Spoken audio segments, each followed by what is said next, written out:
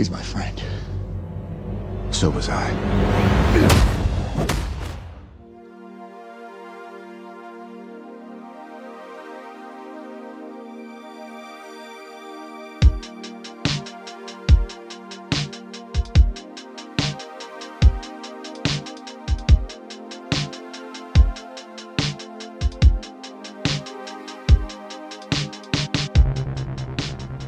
Hello and welcome to the Weekly Reel podcast. My name is Ken. And my name is Jeremy. And this week we are revisiting our Infinity Saga rewatch with, I guess we're going to be talking MCU this week, Jeremy. And we're going to be talking about Captain America Civil War, Doctor Strange, and Guardians of the Galaxy Volume 2. But before we do that, let's get into our usual podcast ritual. I know we got 3 movies to talk about, so definitely want to warm up a little bit. And so, Jeremy, what was the one movie or TV show that you want to share for this week?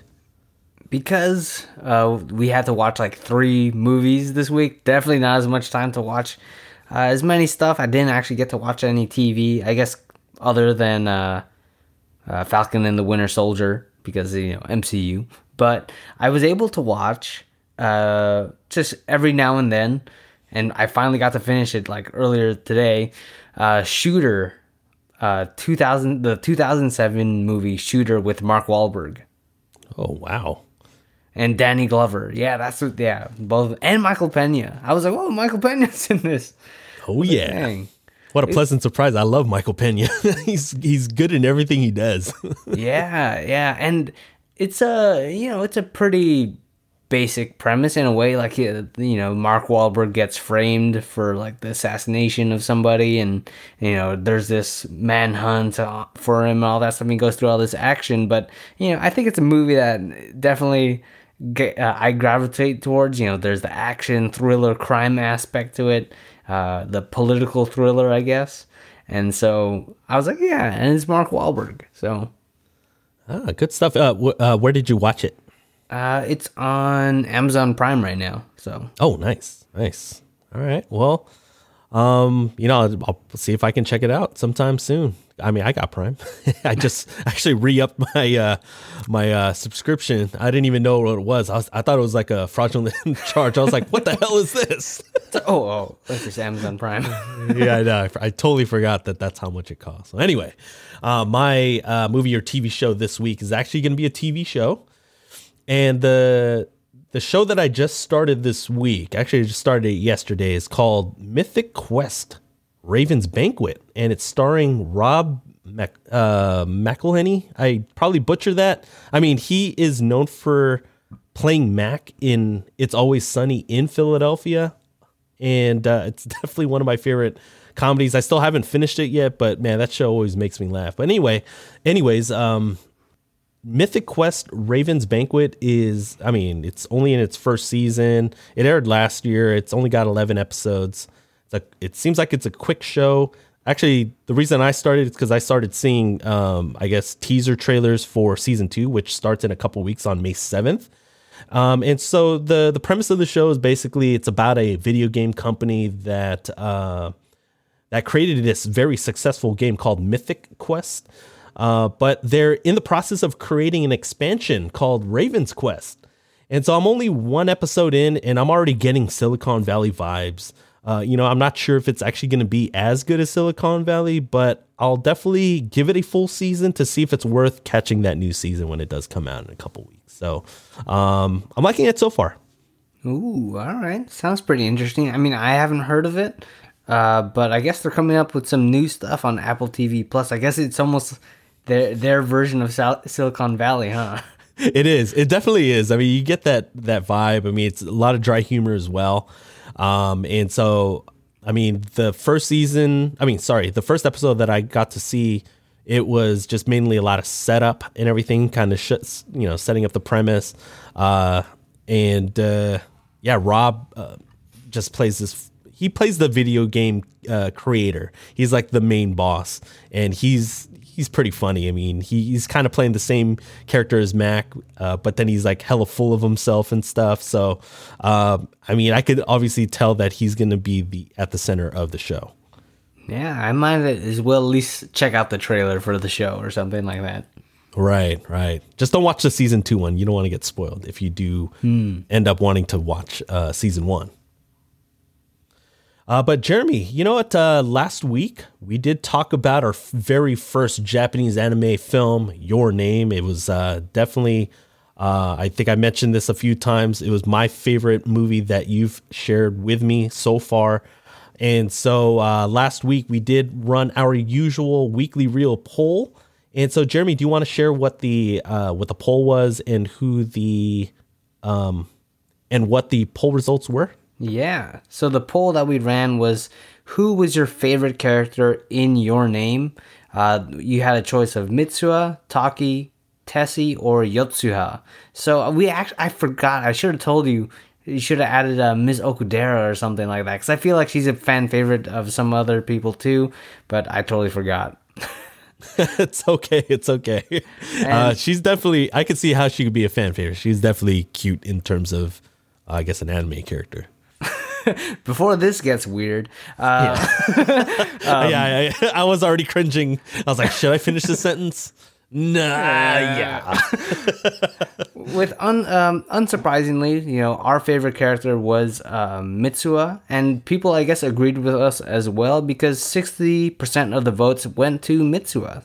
I think she's a great character, and you might have to check out all our full thoughts on last week's episode if you haven't checked it out yet. Yes, definitely check out our reasons for choosing Mitsuha, because yes, I mean, first watch the movie, but yeah, I mean, I definitely recommend it for sure. I actually did watch it a third time, by the way. Ooh, nice. In English? No. Okay. I keeping it strictly Japanese with the subs. All right.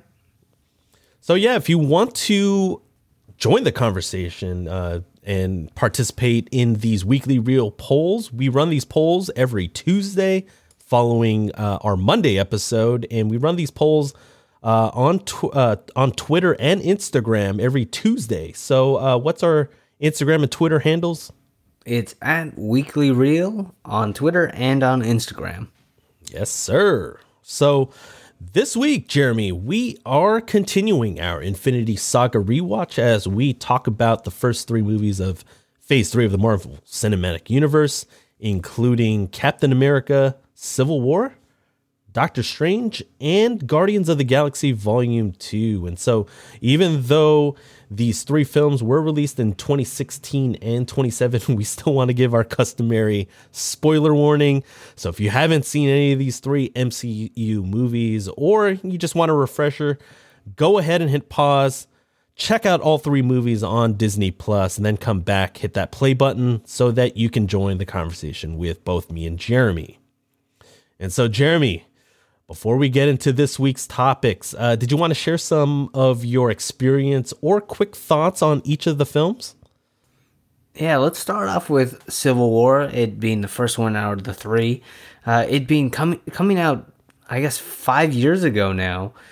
It's pretty crazy how far the MCU has come to this point. Now we're watching Falcon and the Winter Soldier, especially they were Bucky and Falcon were some major characters in Civil War also. That's where kind of like their not bromance, but their buddy cop vibes started in Civil War.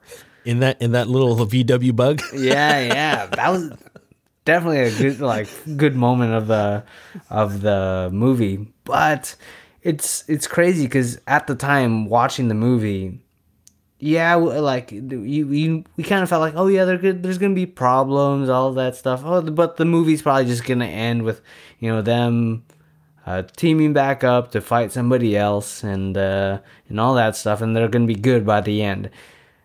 But Civil War actually had huge ramifications until basically Endgame, and or even after Endgame.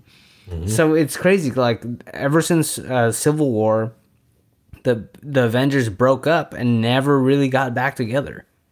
Yep. Until that one battle scene. Yeah, just the one battle scene, but it's like they haven't really operated normally since Civil War. So that's pretty crazy. I did not expect that from Civil War the first time. Oh, for sure, for sure. You got any thoughts on the other two movies? Doctor Strange, I remember kind of being kind of excited for it, but not really, because I was never really into like the whole magic type of stuff. Like even something like Harry Potter, I was never really into. But Guardians 2, I've been talking about it every now and then. That Guardians 2, I had such high expectations for Guardians 2, and let's just say they didn't meet my expectations, especially the first time.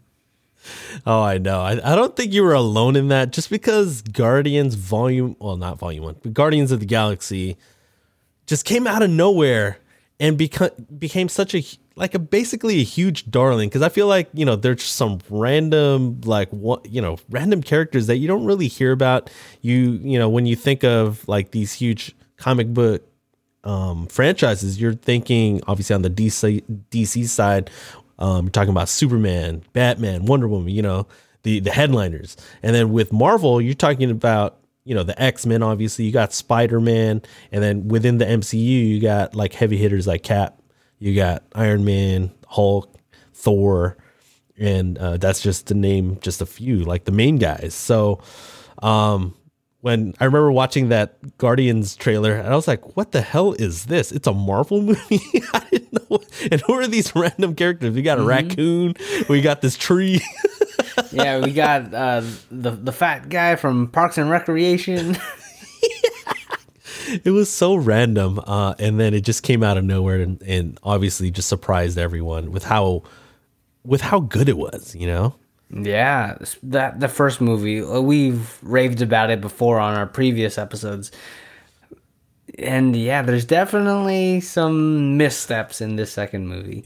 Yeah, I mean, I think it just set up Volume 2 to just set it up to fail, or at least just not meet expectations. But I definitely agree with you. I mean, for me, my experiences with all three movies, I mean, I did see each movie in the theaters opening weekend, like I started doing, with the earlier movies.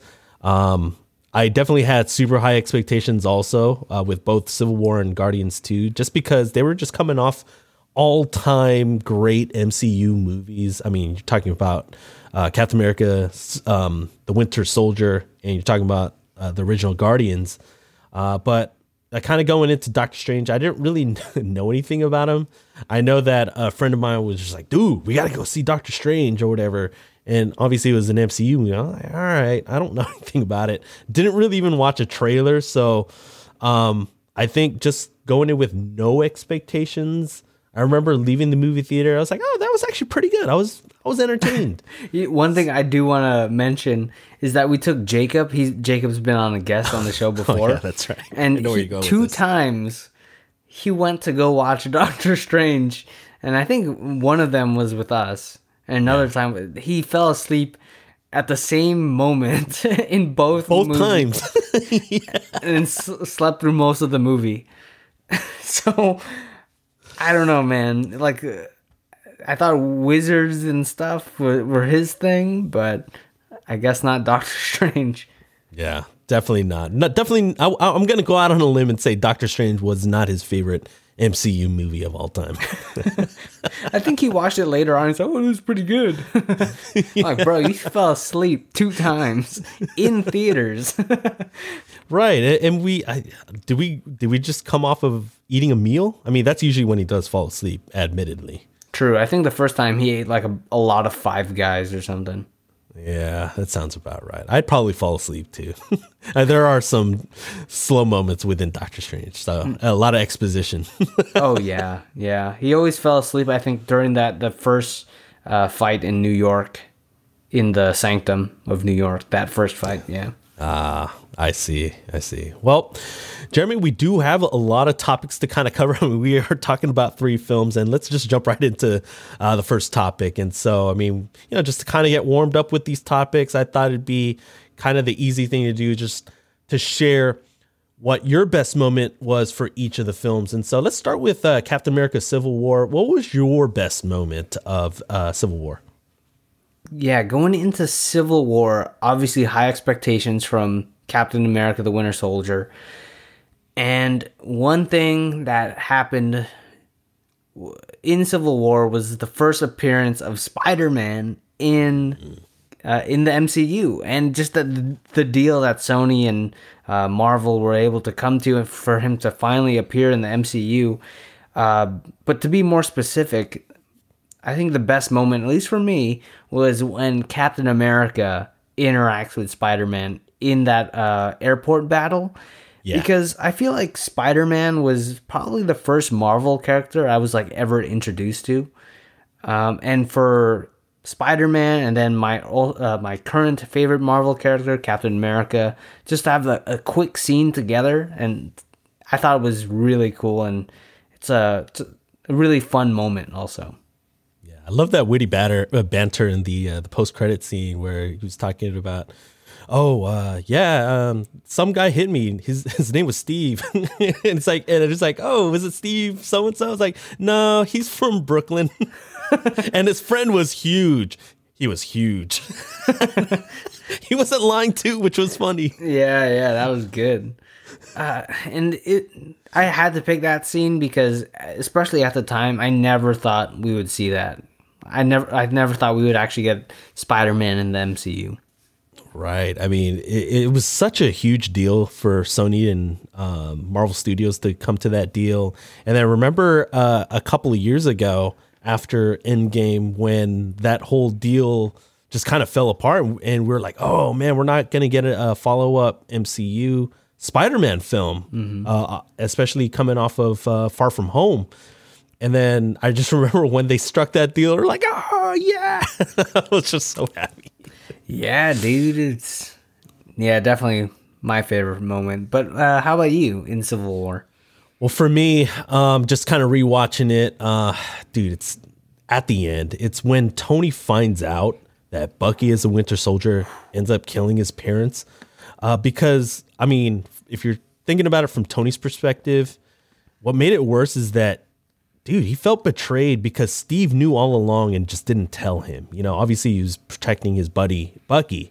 But, man, like, you think, you know, you've gone to literally wars with this guy, and for him not to like at least tell him or anything like that, it's got to feel like the biggest betrayal. And dude, that ensuing 2-on-1 fight, that, I mean, we did just talk about it on the newsreel, like on the Falcon and Winter Soldier, on that 2-on-1 fight. Dude, this one was so intense, especially when I first saw it in the theaters on the big screen in 2016. I was just like, dang, it was so intense. And so that's definitely it's definitely my favorite moment. Yeah, and I love the way they set that up. Like in the beginning of the movie, right away you see the Winter Soldier crash a car, and then slowly it's like, they show another scene late, like halfway in the movie. Oh, he crashed the car to get the Super Soldier Serum, and then at the very end they show, he crashed the car, got the serum, and killed his parents. Oh, God. So man, that setup for that reveal was crazy, and I also love Henry Jackman's score and that theme of Civil War. Because the way, whenever it like swells in that final battle, it was such a good fight, and a very like tragic fight also. Yeah, it made it epic, you know. And you think about it, obviously, you know, we got to see a little bit more of Zemo in Falcon and Winter Soldier. It's weird that we got just like some regular guy as a huge villain, because really they ended up obviously fighting themselves. So. Yeah. And comparing it really quick to Batman vs. Superman, which came out the same year, I was so disappointed in Batman vs. Superman because it was like they weren't even talking to each other in terms of their fight. It's like, save my mom and all that stuff, save Martha. But in this, they're actually really trying to talk it out, you know? There is this huge inner conflict, and then it just comes to a climax at the very end. And Steve and Tony are still talking in between the punches to make it even more heartbreaking. But in Batman vs. Superman, it's just like, punch, punch, punch, kill my mom. No, save Martha. Save my mom. Yeah. Something. Why'd you say her name? So You didn't want to go there, did you? yeah. Oh man. No. Well, I mean, that's what happens when you just try to rush a team up movie on the heels of just one solo film. Yeah. But like I said, I don't want to go into it too much anymore. I just said there's one thing they could have just fixed so easily, but it's whatever. Yeah, exactly. Well, I did want to give a quick bonus one. Remember, during the that one scene where I guess they're chasing Bucky in Bucharest. I just love that one scene where it goes into. I was like, okay, we've given slow motion like just a lot of shit. That one slow motion shot where it just kind of pans to that sick overhead shot when he's just grabbing and he steals that motorcycle. Dude, if we're just talking about strictly moments, that's like one of my favorite moments where I was like, whoa, that was crazy. Yeah, it's like something Jason Bourne would do if he was a super soldier. Yeah, exactly. Well, what was your best moment for Doctor Strange? For me, I would have to pull out a quote for this one. I like it when I kind of mentioned it. It was at the Sanctum of New York when Caecilius, played by Mads Mikkelsen, Le Chief, he's when he gets kind of mixed up with who the heck Doctor Strange is, and he's like, "How long have you been at Carmitage, Mister Doctor?" Doctor Strange says, right? He's like, "Doctor, Mister Doctor." Yeah, it's strange. It's like maybe. Yeah. Wait. Who am I to judge? I thought that exchange, I was cracking up in the theater, and I still started like laughing on this rewatch. That's definitely my favorite line as well. I mean, Doctor Strange has some one-liners. Wong has some one-liners, but yeah, I feel like that's the best interaction for sure. Because like his name is Stephen Strange. I'm like, I don't know. It's like how much more can you get a superhero name to be? Yeah, exactly. Or comic book character name. I mean, they revisited it in Infinity War.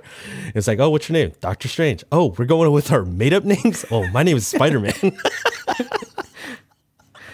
Yeah, I hella forgot about that. Shoot. Yeah, so good.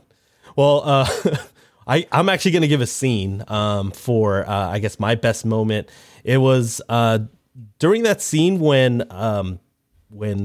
Doctor Strange ends up using the time stone and everything gets rewound because obviously they're trying to, I guess, turn back time so that they can get the Hong Kong Sanctum back up and running again. And it's pretty crazy how they're actually, he ends up kind of messing with time where like him, Mordo, they're going forwards. And then obviously Caecilius and his followers end up going forward. So they're actually having a battle like, normal time, but everything around them is going in rewind, in reverse, which is still something that I truly appreciate, being obviously a huge Christopher Nolan fan. We just watched Tenet last year, and that's kind of what kind of vibes I got rewatching this scene.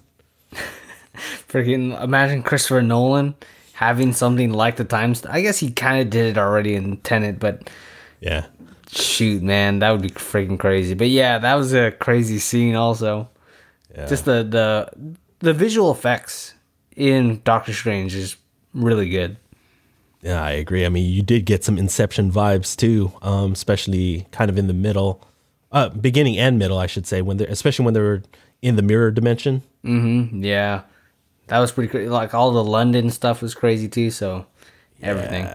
Yeah, for sure. I did have another quick bonus one. Hey, remember kind of like when Caecilius, after everything's kind of going backwards, he stops time. And remember when everything was frozen, and then there's that one scene where the street vendor's like tossing those shrimp noodles with the wok. Every time I would literally watch that scene, I'm like, ooh, that looks really good. I got really hungry. Best moments. Best moments, man. Shrimp noodles, man. Stir fried. Oh, hungry again. I know, seriously. Well, let's get on to Guardians of the Galaxy Volume 2. What was your best moment? I'm going to have to do a cop-out. It's going to be all of Drax scenes with Mantis specifically. Because freaking Dave Bautista in this, he has perfect comedic timing in this movie, and with Mantis, especially just how it comes to an end in the movie when they're watching the kind of fireworks, and Mantis is it's beautiful, and then Drax, it is, and so are you on the inside. On the inside. But then at the same time, you're like, oh. Yeah, you're kind of confused a little bit because you're like, oh, wait a minute. And it's like, in a way, because he did set up that line, and I'm kind of curious to know where that relationship or friendship goes to in the third one. Yeah. Because I thought it was easily the best thing in Guardians Volume 2. Just because he set that up and like, oh, it doesn't matter what you look like on the outside because if you're ugly on the outside, which you are, it's like, people will like you for who you really are if you're beautiful on the inside. And when he said that at the end, I was like, oh, but that's still kind of messed up, Drax. Yeah, I know. Exactly. I mean, I did like how he finished that portion when he was talking about, well, beautiful people have it the hardest because they're always looking at ugly people. All right, I forgot what the exact quote was, but he's basically just saying how difficult it is for beautiful people. Mm-hmm. And he's like, yeah. And then he also mentions, like, I'm beautiful. What are you talking about? Oh, freaking Drax. I will actually disagree with you, but a little bit later on in the episode. So we'll definitely put a bookmark on that. My I guess best moment in Guardians of the Galaxy Volume 2 is actually just the relationship between Yondu and Peter Quill. I mean, because they already kind of set it up kind of towards the end of the first Guardians about how they were going to actually visit Peter Quill's like kind of relationship with his dad. And obviously we got to meet his dad in this in Volume 2 with Ego. And so I like how the whole time we were just kind of focused on Ego with Peter, but then like they just quickly pivoted and they just, oh man, they revealed that really Peter Quill's real father figure this whole time was Yondu. And yeah, I know Yondu's not really a role model. He's done some real shitty stuff. But obviously after Ego gets destroyed and Yondu literally just flies in to save and grab actually Peter Quill. And remember, as they're kind of flying up towards space and trying to try to escape Ego's planet, he goes, "He may have been your father, boy, but he wasn't your daddy." And then he continues with, I'm sorry I didn't do none of it right. I'm damn lucky you're my boy." And then he proceeded to go ahead and sacrifice his own life just to save Peter's life. I was like, dude, that gave me the feels, man. It was so good. And then obviously the Ravager funeral afterwards, and then they got Cat Stevens' father and son playing in the background. I was like, oh man, I don't know. Gave me the feels, man. That's interesting because that's kind of like a little bit of the opposite for me. At least this time, watching it the first time, I was dying too. I was like, oh, the feels. But watching it this second time, I didn't really feel it as much. Surprisingly. Well, let's go ahead and disagree when we get to that part of that podcast because I feel like we have some disagreements on both sides. I love it. Even the I'm Mary Poppins, y'all. I thought didn't hit me as hard as it did this time. That was kind of random. I didn't care for that line. Because at first I was when I first watched the movie in theaters, I was hella laughing at that line. Yeah. And then this time I was like, it was kind of random. It definitely was random, but there was an underrated Yondu scene remember he was talking with Rocket and they were having this argument or whatever, and he was like, that was how I know? It's because I'm you or you're me or whatever. I forget how he said it, but he's basically saying that he basically can relate with how Rocket keeps pushing people away. Yeah. And that's him. That was still a really good scene. I like that one. So good. Another quick bonus one for me. Both, and you're talking about all your Drax scenes for me. And I know you're gonna disagree with me because I've heard you think, dude, I loved all the Baby Groot scenes. Sorry.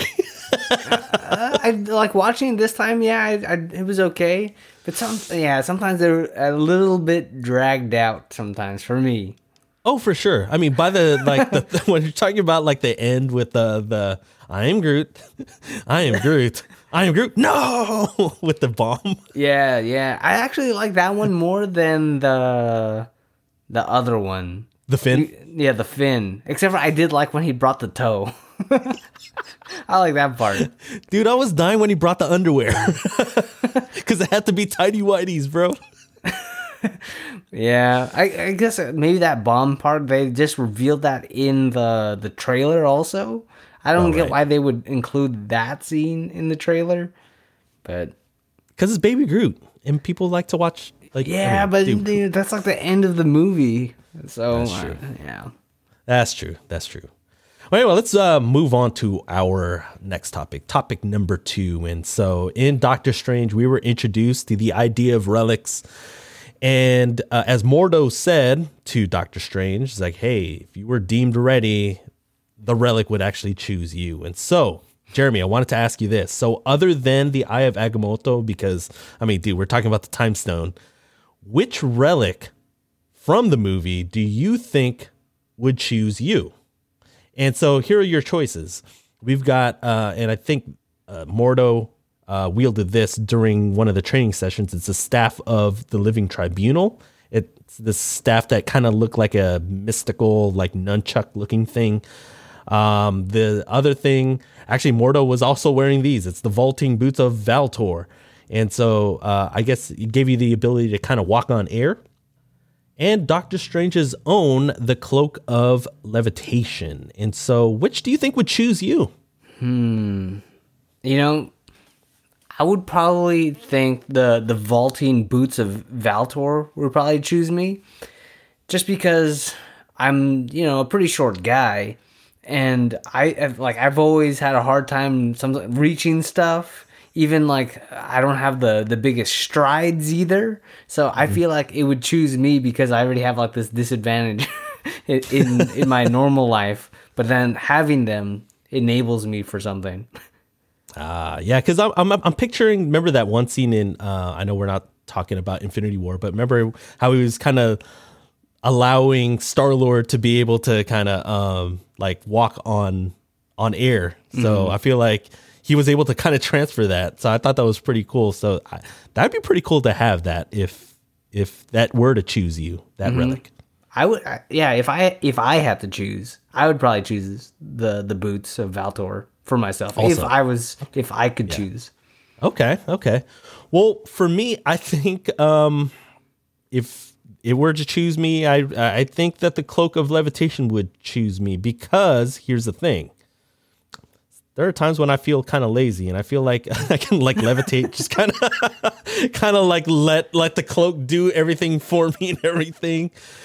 Plus, with Doctor Strange, especially, remember, I keep referring to Infinity War, but remember when they were in the Sanctum or whatever, right before the stuff was kind of going down. And then remember Tony's asking Doctor Strange, he's like, hey, are you moving your hair? Dude, I feel like I can have those type of bangs where like the hairs would move, and then the Cloak of Levitation can kind of like brush the hair out of my face or whatever. So yeah, or if you're ever knocked unconscious, right? It could remove you to safety. Exactly. I mean, it saved Doctor Strange a lot of times. So again, I feel like the Cloak of Levitation would be me. That would be a good one. Might be kind of inconvenient going around though. Yeah, with a huge cape. Yeah, I know. It's that Incredibles thing with Edna. Edna, yeah. No capes.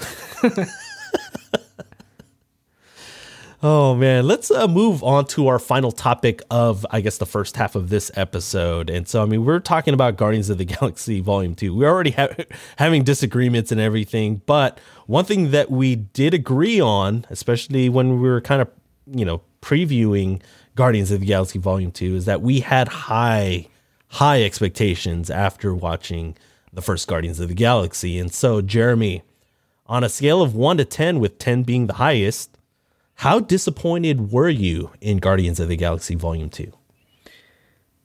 So, thinking about it, the first time I watched it, I would say it was like an 8 in terms of disappointment. And rewatching it this time, I think I really know why it is now. I think this time I wasn't as disappointed, obviously, because I've seen it before. But I think I know why now. It's probably because the first one was this huge team up space adventure. Whereas this one, I didn't. I thought we were going to get more space adventures with the Guardians of the Galaxy. And they're actually like a team this time. But right off the bat, like in the beginning of the movie, they're fighting this huge monster. And I was enjoying it. And then they crash land, of course. And then they get separated. Or one of them goes like with Ego. And then Rocket eventually meets with Nebula, Yondu, and all that stuff.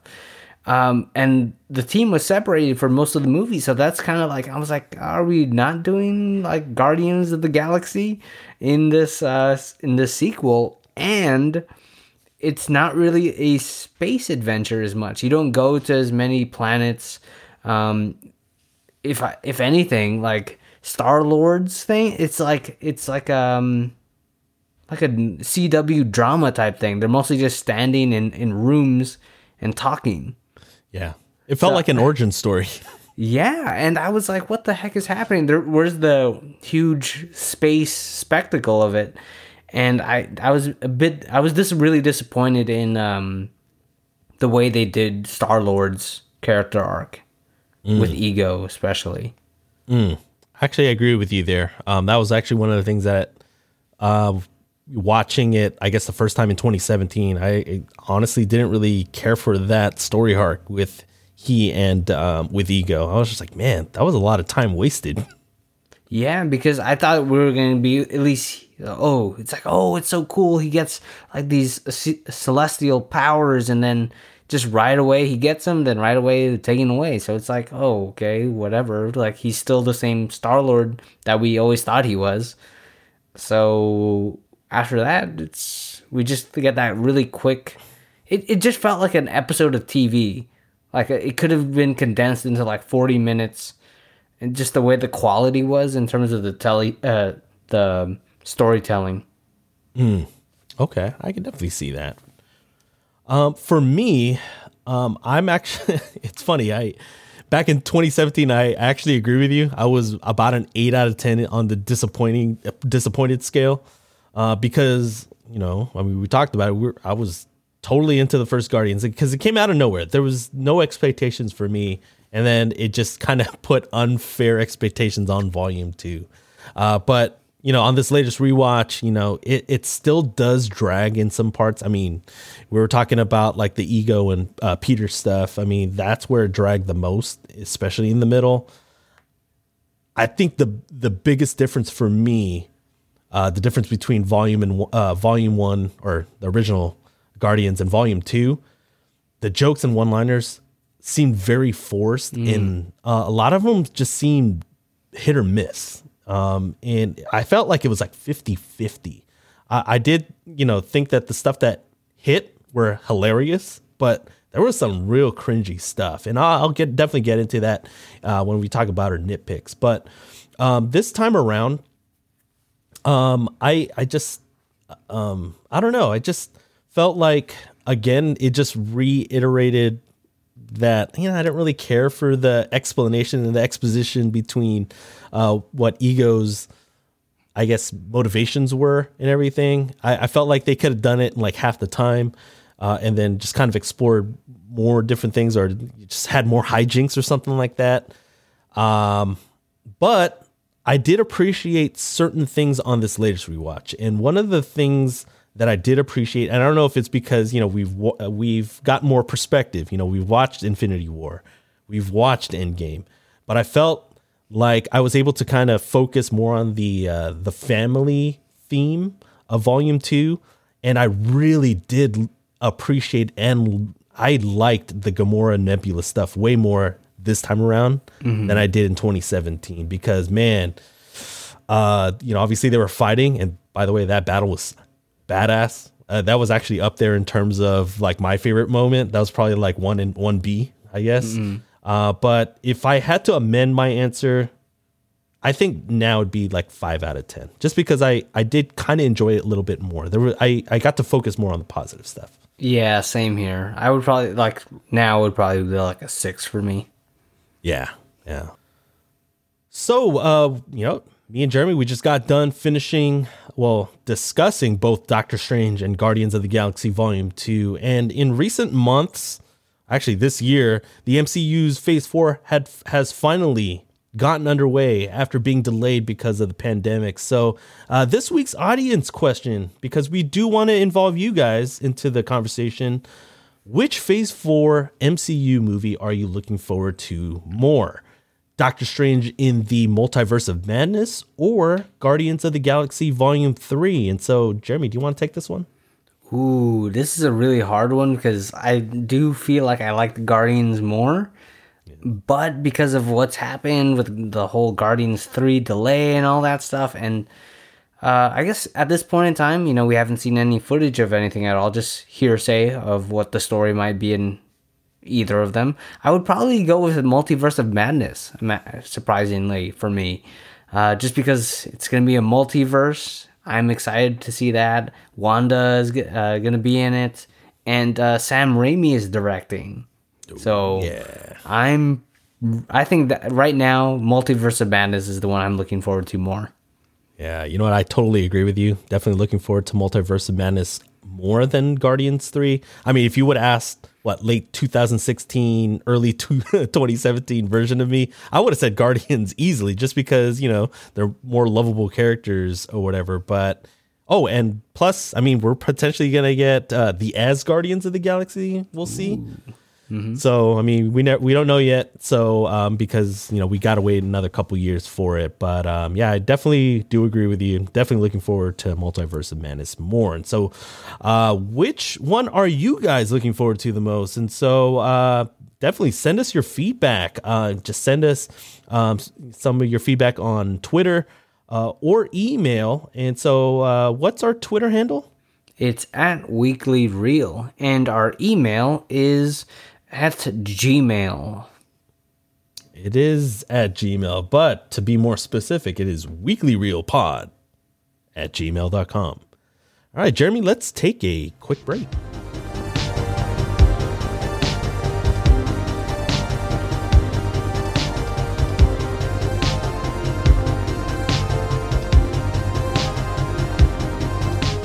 All right, welcome back from the break. And so, Jeremy, let's jump into our next topic. And so, Jeremy, let's talk about either your worst moment or your biggest nitpick from each of the films. And let's start with Captain America: Civil War. I think this is kind of a nitpick, and I don't know if I still feel this way, especially after watching Falcon and the Winter Soldier so far. It would probably be Zemo's plan. I always thought it was like, how the heck did he get everything right? And there were so many variables. He couldn't have known of everything. He just got it up to a point, I guess. And I don't know if he was making it up on the fly and all that stuff. I don't know. I feel like his plan was so contrived. I don't know. It was crazy. And he was kind of lucky that it all ended up in that way, but he's like, oh, it was my plan the whole time. and just the fact that Iron Man also arrives at the Hydra base at the end at the same, basically at the same time as Cap and Bucky.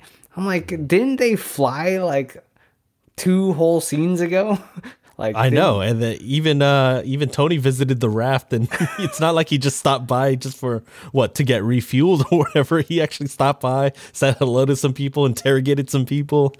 Yeah, talked to Ross and all that stuff, and freaking Bucky and Cap. I'm like, how slow is that Quinjet, man?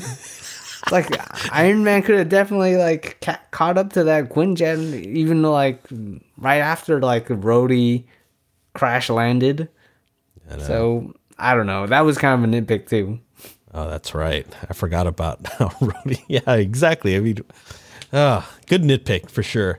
Well, I mean, I mentioned my best moment earlier. I mean, I revealed that, dude, that reveal with Bucky being the one that killed Tony's parents was like, whoa, that was so good, so intense and everything. But I'm going to mention the other side of the coin of that scene for my nitpick, and it's kind of related to kind of yours. Dude, how in the hell was there a camera in that exact place and time where it seemed like it was a random road in the middle of nowhere where the Winter Soldier got, I guess, Tony's parents just to crash like right in front of the camera?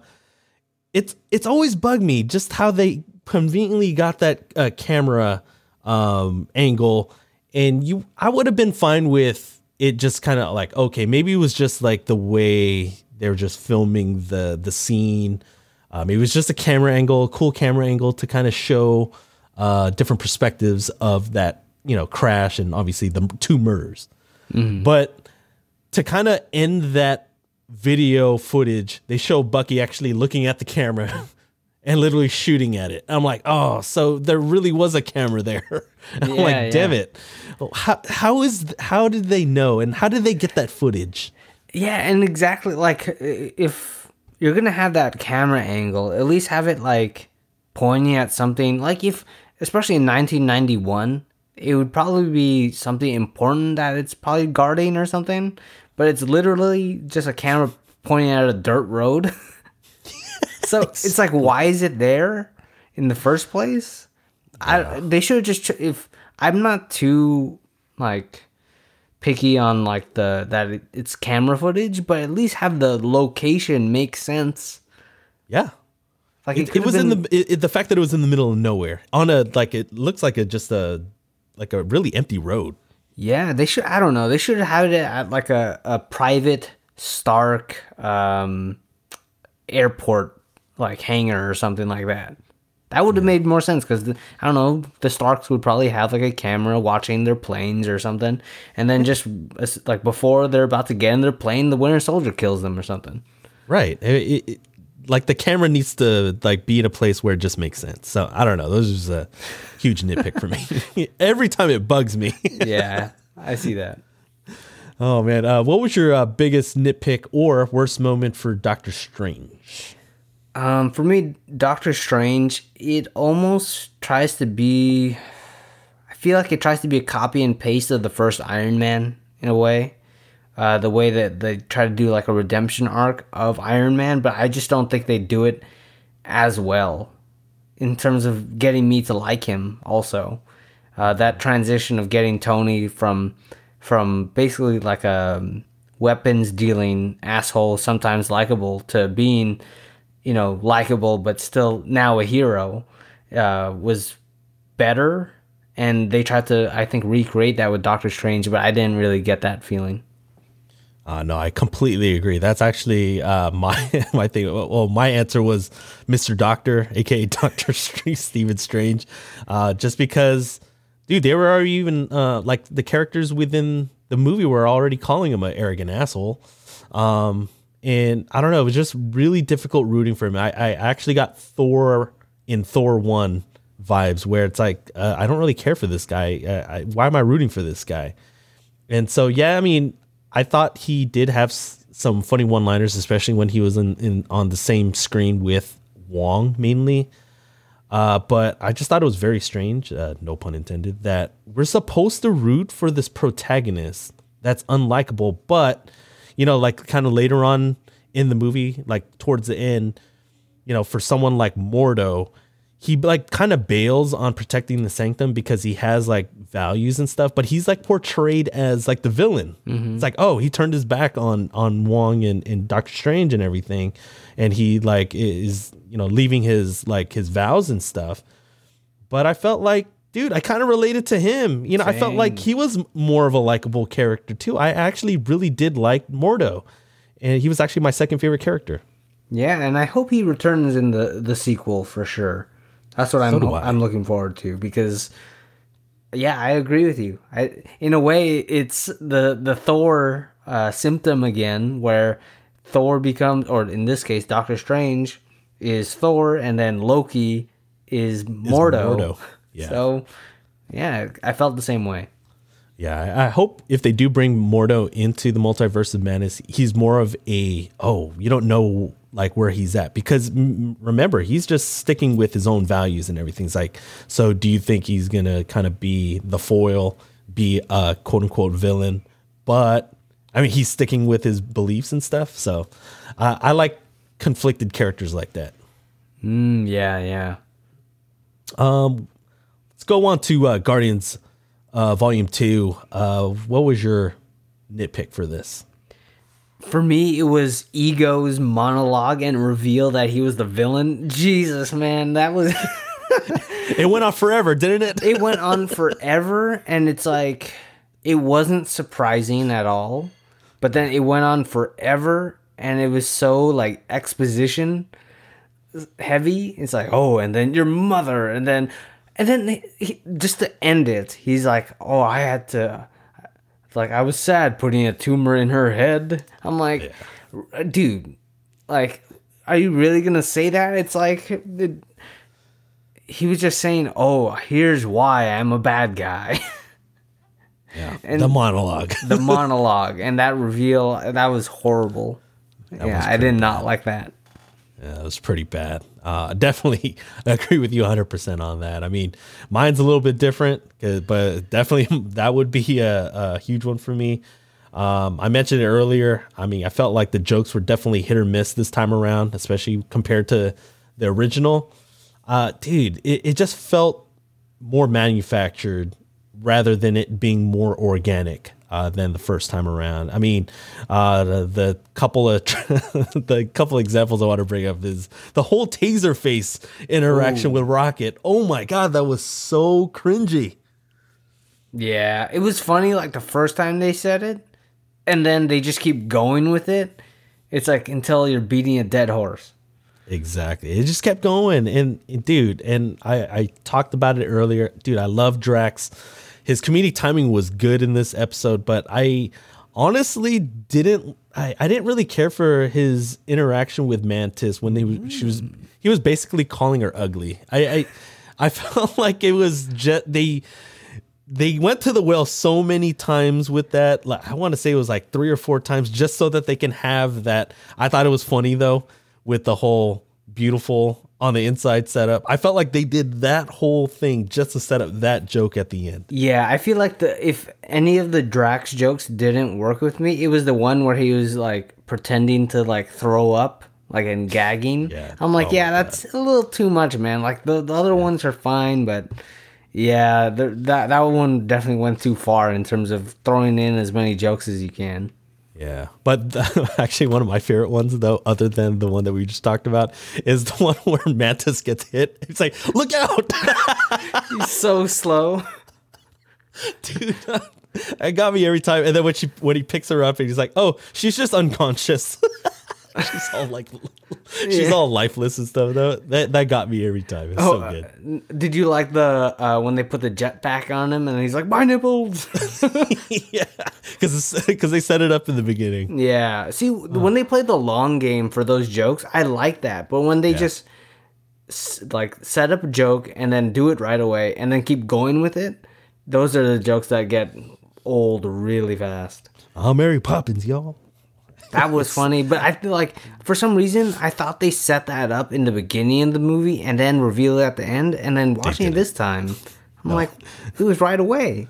Yeah, it was right away. It was out of nowhere for sure. All right, Jeremy, let's move on to our next topic, and this has actually been a staple of our, I guess, our MCU rewatch, our Infinity Saga rewatch, and so we always want to dedicate time to the creator of all of this, to Stan Lee. And so our next topic is revealing what our best Stan Lee cameo is, and we'll also reveal what our best non-Stan Lee cameo is. And so let's start with Stan Lee, because he's the man. With Captain America Civil War, Stan Lee appeared as a FedEx delivery guy, delivering a package from Steve Rogers to Tony Stank. And then in Doctor Strange, he plays a bus passenger. He's just reading a book and he's laughing. And all this happening while Doctor Strange and Mordo are just having this crazy battle with Caecilius and company. And in Guardians of the Galaxy Volume 2, he actually plays that same FedEx delivery man, but he's actually in space talking to the Watchers, and he's talking about how he used to be a delivery man. And actually, there's actually a second cameo that he does have post-credits, and he's basically still telling his stories, but the Watchers get tired of talking to him. He walks away. They walk away actually from him, and they're like, "Oh, hey, you're my ride back to Earth." And so, out of all of those cameos, which one was your favorite? For me, it was the Guardians of the Galaxy Volume 2 one, where he's the astronaut, and he was like, "Oh, and yeah, and one time I was a delivery driver and all that stuff." I thought that was a good one because it's just a really quick passing one. And he got a line, and I like to think that that's how he gets into Thor Ragnarok. Oh, that's true, and I feel like it's got that continuity from when he was actually a FedEx delivery guy. From my favorite version of that is, I definitely got to go with the Tony Stark. It still makes me laugh every time, and I feel like just looking across all his cameos, especially within the MCU, that is arguably my favorite. I mean, I'd actually have to watch all of them. But that's definitely my favorite. Actually, before we get into the non-Stanley cameo, I was actually just wanted to throw this out to you. Dude, with Tony Stank, do you think that was more of a typo on Steve's part when he was, filling out the label? Did he do that on purpose, or did he mistype, or do you think Stan Lee just mispronounced the name? I would probably say that Stan Lee probably just misread it, because if you go back and into Captain America, the First Avenger, Steve is actually a really good artist. Mm-hmm. And so I feel like his handwriting would be pretty good too. They probably had handwriting lessons back in the 40s and all that stuff. But anyway, I would probably say Tony, the whole Tony Stank thing was probably his Stan Lee's glasses or something. Yeah, well, if you think about it, there's a couple of possibilities that I was kind of randomly thinking about. If it's a FedEx label, I guess, he would have to type it out. I'm like, okay, it might have been a typo. Okay, but say, for example, if it was a handwritten, label, if you know what cursive looks like, the R kind of looks like, if you look at it really quickly, it kind of looks like an N. That's true. Yeah, because if you're trying to type it, the R and the N is kind of far in the keyboard. Yeah, it is. So I'm going with the handwritten R that looks kind of like an N, so it kind of looks like the Tony Stank. I don't know. Does FedEx accept handwritten labels? I'm not sure. I don't think so. But that's the only way I could think of. Anyway, so Jeremy, let's move on to your favorite non-Stan Lee cameo. Who was your favorite? So you're probably, I don't know if you're going to pick this up, but we talk about Smallville all the time. And it's in Guardians of the Galaxy Volume 2, Michael Rosenbaum. He plays that, I don't even know, this weird alien glass-looking guy. Yeah, kind of looks He had icy. one line. Yeah, he looks like icy. He had one line, and it looks like, or it sounds like he just recorded it, through his phone. Yeah, it was not good audio at all. Yeah, I was like, ooh, that's the one line he had. Not even good audio. But I was like, yeah, that's Michael Rosenbaum. He has the same stature. Yeah, he does. He was actually my winner too. But if I had to go with a non-Lex Luthor, because he's my Lex Luthor. I don't know about you, but he's my Lex Luthor. He's my winner for this. But if I had to go with a non-Michael Rosenbaum one, it definitely has to be the Hoff. Just because, dude, he's the Hoff. And I didn't, I thought they were just going to show the photo and that would have been it. But they actually showed the Hoff. Obviously it was Ego. I mean, yeah, that was a good one. I feel like that was Ego's best scene. That part, only that 1 2-second part. When it wasn't a little bit of the beginning. Yeah. Well, it's funny too because obviously we get Wyatt Russell in the MCU, so you get that little bit of father and son connection. But yeah, that quick David Hasselhoff was so good. I was like, oh shoot, they really did get the Hoff. That was surprising because it's like I like how they also like pulled up. Didn't he have a picture of David Hasselhoff? Yeah. In a book, was it? I forgot. It was just like a little cutout that he had in his pocket or something like that, and which is kind of weird to me that they would just have that. But yeah, I thought that would have been it in terms of his quick cameo. But no, they actually had actual David Hasselhoff, and he looks the same. He's aged pretty well. If we gave out that award for the what has aged well with the. At least Guardians 2 had that going for it. Good cameos. Yeah, it did. I mean, because we had Luther from Mission Impossible in the movie as well. Yeah, Ving Rhames. I forgot. Like at the very end. At the very end, all of a sudden, I'm like, what the heck? They must have been setting up something for Volume 3. So who knows? I wanted to see more Stallone, but who knows? Yeah, he actually wasn't bad. I thought. At the beginning, like in my first watch, I was like, dude, that was so random. And I actually didn't mind him as much this time around. They should have Arnold be in the next Guardians movie with Stallone. That would be the best. As another Ravager? Yeah, as another Ravager, like a rival Ravager or something. Oh, it'd be sick if he was the original Ravager. Oh. Ooh. And then he has a cybernetic arm. And then he's like, and then they have Joe Morton show up, and he's like, yeah, or like with his family. Yeah. Oh, so good. Anyway. Oh, the crossover possibilities.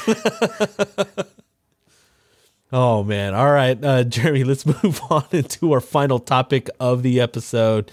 I mean, we are recording this episode the Wednesday before the series finale of The Falcon and the Winter Soldier, and so, I mean, we just recently watched Captain America: Civil War again. Have the events from The Falcon and the Winter Soldier given you a fresh perspective on Captain America: Civil War? Yeah, for sure, man. Because the show has definitely given more character depth to, the characters themselves, like Zemo. He kind of just shows up in Civil War, and it's like, oh, how could this regular guy just basically defeat the Avengers? And like I said, his plan was kind of out there. But it's also cool to see like how smart and how he actually is, Zemo, in the show, and especially now seeing Bucky and Sam's relationship, how that differs outside of their friendship with Steve. And watching the show now, you can really see how much Steve is that 1 in a million type of person compared to like a John Walker, or even to Sam and Bucky. He's like this level really high up in terms of, I guess, righteousness and justice. And I think that really showed in Civil War when you compare all those characters to Steve in Falcon and the Winter Soldier. Right. I mean, obviously in Endgame, we got like confirmation because he was worthy of being able to wield Mjolnir or Mew Mew. Darcy. Sorry, I had to throw that. had to throw that in with Darcy. Actually, I agree with you. Definitely, it actually. I mean, I already liked Civil War to begin with. It was definitely one of my favorites, and obviously, we'll get to our rankings a little bit later on. But man, it just added more dimensions to it for me. Obviously, I mean, I mentioned it earlier. My favorite scene was that 2-on-1 battle at the end of Civil War, and dude, when Tony and Bucky were fighting, and then Tony asks him in the middle of the fight, do you even remember them? And he's referring to his parents. And then Bucky goes, I remember all of them. And dude, I did not really think too much of that line on all the previous rewatches, but just kind of obviously going through 5 episodes of The Falcon and Winter Soldier, and actually them portraying Bucky having all of these nightmares and knowing each one of the kills that he had to kind of go through and endure as the Winter Soldier. It just was like, oh my God, it was so good to be able to just connect the dots. Yeah, because just imagine like how they've kind of showed the torment that Bucky's been going through, and just imagine 70 years of basically watching your body kill people and just not having any control. And I think that line definitely carries more weight after the show. I know, because he really did remember all of them. Mm-hmm. Shoot, so good, so good. Anyway, Jeremy, we've gotten to the part in our episode where it's our favorite. We got bragging rights, and we are going to guess the Rotten Tomatoes score. And so currently, for season 2, we are tied 2-2. And so this is one of those weeks where it could make or break us. I remember last season, I should say. I think one of these episodes broke me. I was like, dude, there's no coming back after a horrible MCU showing. And so we got 3 movies to compete head to head with. And so let's go ahead and why don't you go ahead and reveal your Rotten Tomatoes score for Captain America Civil War? All right, so I'm going to guess 92% for Civil War. Ooh, you're going on the high end. Okay, I'm going fairly high, not as high. I'm going with 87. Okay. Okay, so I'm on RottenTomatoes.com. And all right, Captain America Civil War 2016. And we are, oh, you edged me out. We got a tomato meter of 90%. Dang. We're 2 away, and I was 3 away. And so that was a really close one. And so we got to update that score. Jeremy has taken 3 in a row. He's up 3-2. All right, Jeremy, what is your guess for Doctor Strange? You want to go first since, I got the last one? Oh, shoot. Okay.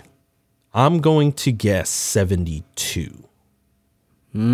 Shoot. For Doctor Strange, I'm guessing 91. Oh, dang, you're going really high. Okay. Let's see. Doctor Strange. I always forget that they spell it out and not just go with DR. Oh, wow. You won. You picked this one up at 89%. Ooh, dang. Because I remember, the buzz, I remember people liked it, and I was like, yeah, it's good. It's like Iron Man. Oh, shoot. See, I don't remember any of that. Obviously. And so Jeremy has taken a 2-point lead. He's got a 4-point winning streak. And so, do you want me to go ahead for volume 2 also? Since, dude, you're just taking you're down. It's up to you, I'm man. down. All right, let me go with 79 for Guardians of the Galaxy volume 2. Ooh, I'm taking the lower end. I got 76 on my notes.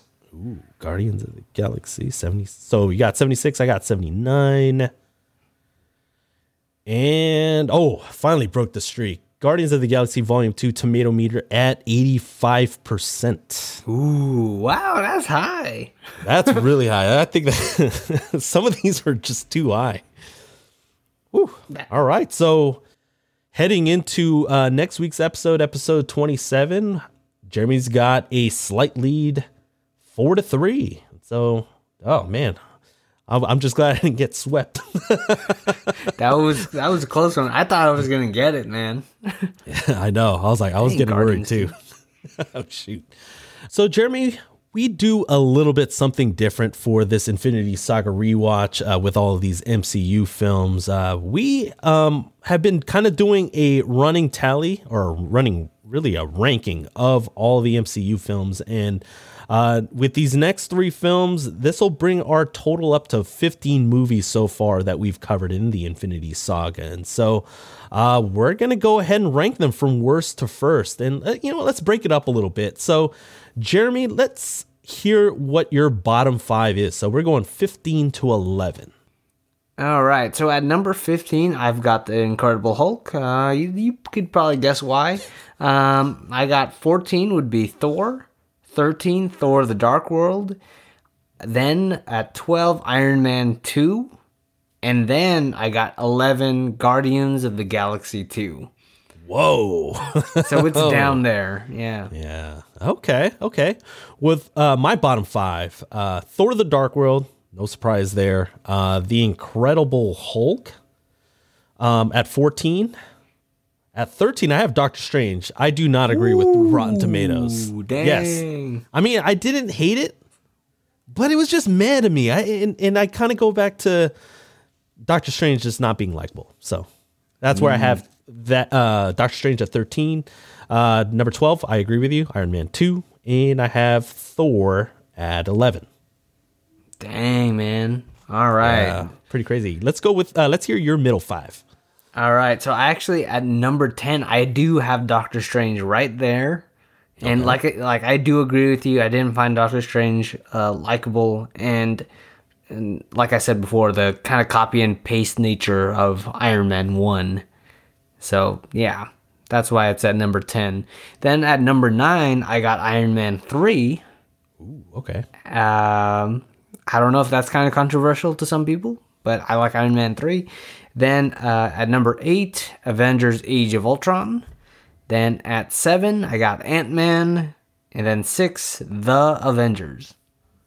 Okay. We definitely differ a lot in the middle five for sure. So I have number 10, Avengers Age of Ultron. Even though, man, I didn't realize they're just going to keep referring to it in a lot of the MCU stuff. We heard a lot about it in WandaVision for sure. Number 9, I have Ant-Man. And number 8 is actually where I have Guardians of the Galaxy Volume 2. Actually, I have this ranked higher than when I tried to come up with a ranking in 2018, right before Infinity War, for something that never came out. But I actually had it lower before. And so I guess I liked it a little bit more. And this is actually where it kind of differs. For 7, I actually have Iron Man 3. And then number 6, I have Captain America, the First Avenger. I originally had these flip-flopped, but the more I thought about it, I feel like Captain America, the First Avenger just holds up way better than Iron Man 3. So I flip-flopped those, I guess, into this episode. All right, Jeremy, I guess we've reached the point where we're revealing what our top 5 is. So go ahead and do that. So my number 5, cracking at the number 5 would be Captain America, the First Avenger. I like that movie a lot. Mm-hmm. I got number 4, Guardians of the Galaxy. And then number 3, Captain America, Civil War. I feel like even watching Captain America Civil War again this time, I'm like, ooh, this movie's still really good. It's almost like an Avengers movie, but then Captain America at the center of it. Right. Then I got number 2, Iron Man, and then 1, Captain America, the Winter Soldier. Ooh, okay. We have a little bit of a different list. Top 5. So number 5 for me is The Avengers. Number 4, this is where I put Captain America Civil War. Only because I feel like team up movies have an unfair advantage, and I feel like Guardians of the Galaxy is more of a enjoyable watch for me, and that's why I have Guardians at 3, then Iron Man at number 2, and Captain America the Winter Soldier at number 1.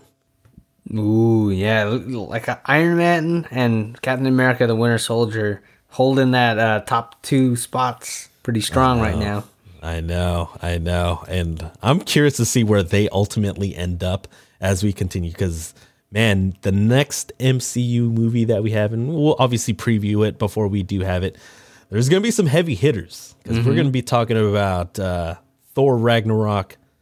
Oh, actually, no, we're going to be talking about Homecoming first, right? Spider-Man Homecoming, Thor Ragnarok, and then Black Panther. Holy crap. Ooh, yeah. After seeing Black Panther in Civil War, it got me excited to rewatch Black Panther. Yeah, I know. Definitely got the feels just remembering Chadwick Boseman, man. Definitely miss him already. I tried to get immersed so I wouldn't, start getting sad. I know. I tried the same, but I was just like, ugh, man. His first scene when they showed him in Vienna, I was like, oh, Chadwick, damn it. Yeah. All right, Jeremy. Well, before we wrap up the episode, do you want to go ahead and preview next week's episode 27? Yep. Next week, Earth's mightiest champions like Liu Kang, Sonya Blade, Scorpion, and more will participate in a tournament that will determine who will rule the universe in Mortal Kombat. I can't do that. Like whenever I try doing it, the theme, it just turns into Mission Impossible. Oh man. Yeah, but I'm excited for that movie, and we're gonna be watching it in theaters the way I hope, it should be. Yes, and not only are we watching it in theaters, we're actually watching the same showing. And so I'm kind of curious to see if we actually see the same things, or, if we differ, like how we kind of differed on kind of the way we saw Guardians of the Galaxy Volume 2. Mm-hmm, for sure. So, Jeremy, before we close out, do you want to plug anything for the upcoming week? Yeah, so if you want to follow me on Twitter or Instagram, please follow me on @JPFlix. That's how you say it. And also, we do come out with episodes of our newsreel every Thursday. So check that out if you want more news on movies and on TV. It's something that we try to put out for you guys, the audience, just so that, if you're looking for a place for just to kind of keep up with what's going on in both movie and TV, and you kind of want to hear our perspective on it, and you want to join in on the conversation, you can. So definitely check out our brand new show. We're going to be 4 episodes in. And so, the newsreel every Thursday. Yep. How about you? Where can they follow you? Well, they can follow me on Twitter and Instagram @FreeKenA, and the spelling will be in the notes. And so, Jeremy, any final thoughts on the MCU? Yeah, some of these were a little bit tougher to get through than others. Obviously, Civil War, I blew through that pretty quick. But that second half of Guardians 2, ooh, yeah, did not like that. And that, I don't know, the first part of Doctor Strange, he's just not that likable. I completely agreed. It was a treat rewatching Civil War, just because we're so immersed in the Falcon and the Winter Soldier right now, and so definitely appreciated it much more layers and everything. And so again, thank you guys all for checking us out. Thank you all for supporting the podcast, and we definitely do appreciate you rating the podcast on Apple Podcasts, and feel free to drop a comment on how you feel about our podcast and ways that we can kind of improve. And so we are definitely open to constructive criticism, and we'll definitely take what you guys think about the podcast to heart, and we'll obviously do our best to be better. And so again, thank you again for supporting us. We'll see you next time on The Real.